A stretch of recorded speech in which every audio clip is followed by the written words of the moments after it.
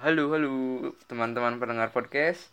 Perkenalkan, ini adalah podcast perdana dari Trojan Lotus Podcast. Dan karena ini adalah episode perdana, jadi saya akan memperkenalkan diri terlebih dahulu. Jadi, nama saya adalah Aji Satria Gumelar atau lebih dikenal Aji Satria saja. Saya seorang pelajar kelas 11 di sebuah SMA di Ciamis. Dan sepertinya podcaster di Ciamis, Tasikmalaya atau Priangan Timur belum begitu muncul dan menjamur ya. Jadi begitulah ya, podcast ini sebetulnya dibuat untuk seru-seruan saja dan sebagai media untuk saya mengimprove keterampilan saya dalam berbicara.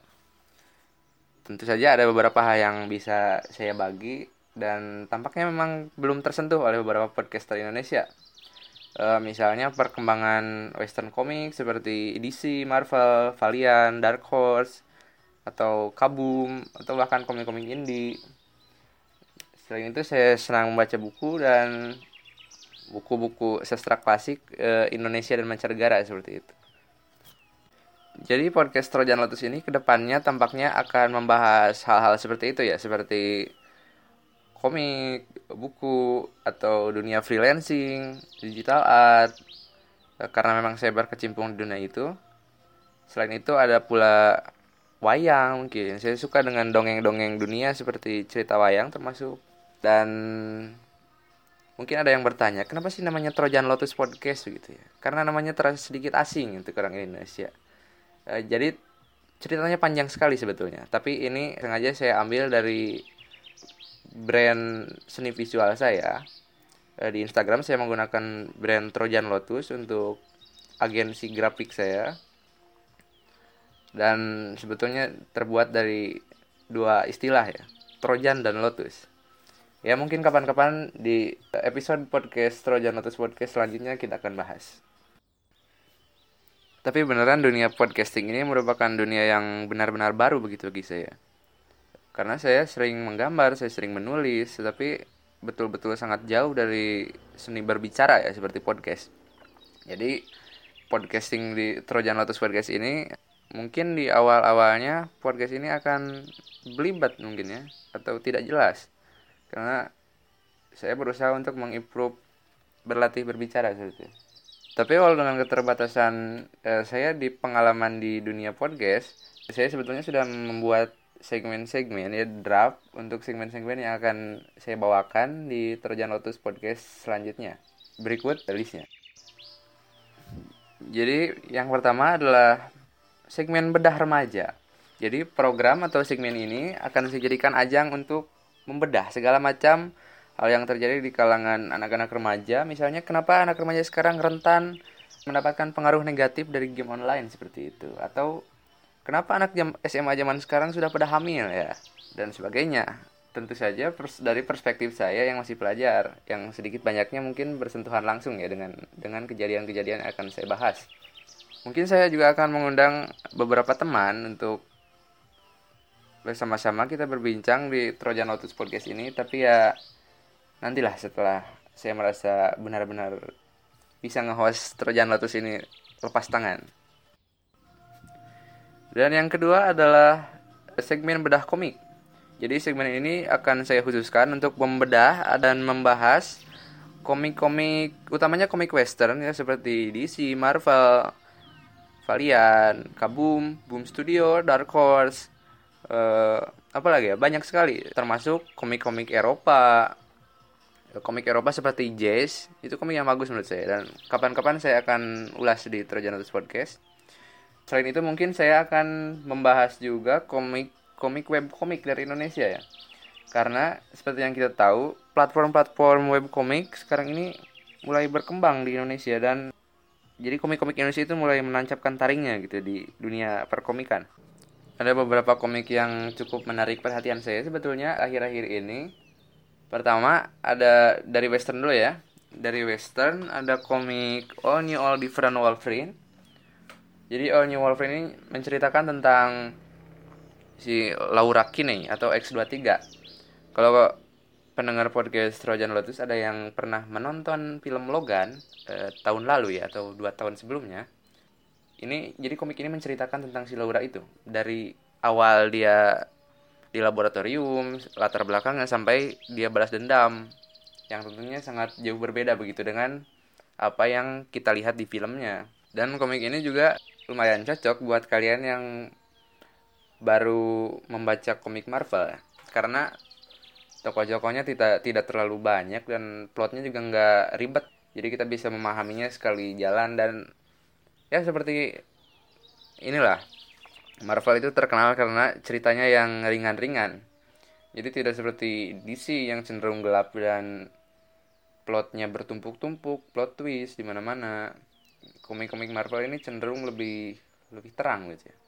Lebih mudah, dan bahasa Inggrisnya pun bisa bisa dibaca dengan kemampuan bahasa Inggris dasar kalau menurut saya sih. Ini recommended banget.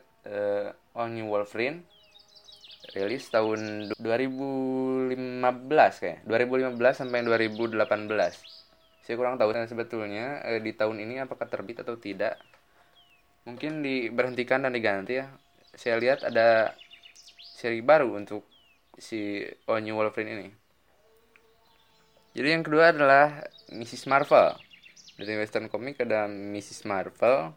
Jadi ini menceritakan tentang superhero muslim kedua ya di dunia Marvel. Sebelumnya ada si Dash juga yang bercadar sebetulnya. Tapi Mrs. Marvel ini lebih lebih apa ya? Lebih punya punya cerita sendiri lah, punya seri sendiri, tidak seperti Dash. Nah, jadi Mrs. Marvel ini cukup seru soalnya art dan story-nya itu benar-benar lucu gitu, ringan untuk dibaca. Walaupun di dalamnya menyinggung hal-hal mengenai kenapa kita perlu memperlakukan minoritas seperti itu. Sebetulnya banyak sekali ya komik-komik western itu yang cukup bagus. Sebut saja seri seri panjang dari Astonishing X-Men, ada Punisher, Superior Spider-Man, atau dari DC ada Green Arrow, Injustice. Pokoknya banyak sekali. Bahkan dari Valiant saya mempunyai seri favorit, Ninjak dan XO Manowar. Itu dua komik yang jarang terdiscover ya oleh para pembaca Indonesia, tapi cukup bagus menurut saya. Kemudian dari komik-komik Indonesia, saya akan mengkhususkan pada webkomik ya. Jadi di webkomik ada beberapa komik yang menurut saya cukup bagus. Pertama, komik Ngopiu. Nah, komik Ngopiu ini ada di platform webtoon. Jadi dia menceritakan tentang keseharian, inilah slice of life mengenai suka dukanya di kedai kopi. Dan itu cukup menghibur ya. Selain itu apa ya, di platform Ciayo ada Garudayana. Saya kira itu cukup bagus, dari Mas Is Yuniarto. Karena dia digadang-gadang sebagai penerusnya era Kosasi di dunia komik. Dia berani membangkitkan kembali citra pahlawan-pahlawan Indonesia dan wayang-wayang. Sebut saja dia membuat Grand Battle Ramayana ya dengan style yang lebih modern. Dia kembali menceritakan Mahabharata dengan elemen-elemen kekinian, dengan art style yang menurut saya juga cukup bagus, mix dari Barat dan Jepang. Dan itu cukup menarik minat banyak anak muda Indonesia sepertinya. Secara tidak langsung ya, Mas Isyuniarto ini mengedukasi masyarakat tentang wayang kembali ya, seperti itu. Dan sebetulnya banyak sekali. Mungkin akan kita bahas di Trojan Lotus Podcast episode berikutnya. Jadi untuk saat ini kita highlight saja ya, highlight dulu. Dan selanjutnya yang terakhir mungkin segmen gado-gado ya, segmen bedah internet atau apalah. Jadi saya akan berbagi mengenai segala hal dari berbagai sisi di internet. Misalnya di dunia yang saya geluti ya. Misalnya bagaimana cara kita submit foto ke Shutterstock. Misalnya bagaimana mengurus vektor-vektor kita yang tidak terpakai gitu agar bisa jadi passive income. Kita submit ke microstock seperti Dreamtime, Shutterstock, dan lainnya seperti itu. Mungkin juga ada tips-tips mengenai digital art mungkin, atau membuat font yang bagus dari awal sampai tayang gitu ya, sampai terjual. Ya kita akan bahas lah di episode selanjutnya dari Trojan Lotus Podcast. Ya mungkin itulah dia beberapa hal yang akan saya bahas di Trojan Lotus Podcast episode selanjutnya. Semoga para pendengar tidak keberatan ya dengan podcast perdana ini. Dan semoga juga saya bisa makin memperbaiki kualitas suara maupun kualitas hostnya di Trojan Lotus Podcast episode selanjutnya. Jadi stay tune terus di Trojan Lotus Podcast. Terima kasih teman-teman yang sudah mengikuti podcast perdana ini dari awal ya sampai kini sudah di akhir. Karena ya saya akan mempersiapkan untuk podcast selanjutnya, podcast beneran yang perdana nanti di Trojan Lotus. Untuk itu jangan lupa untuk follow Instagram Trojan Lotus Podcast di @trojan.lotus.podcast. Sementara kami hanya punya Instagram akun saja ya, belum kepikiran untuk membuat page Facebook misalnya atau blog. Ya itu menyusul nantilah kalau memang tanggapan respon positif dari teman-teman. Mungkin saya akan buatkan media-media lain untuk Trojan Lotus Podcast. Terima kasih sekali lagi atas kesediaannya untuk mendengarkan podcast perdana ini. Sampai jumpa di episode-episode podcast Trojan Lotus selanjutnya.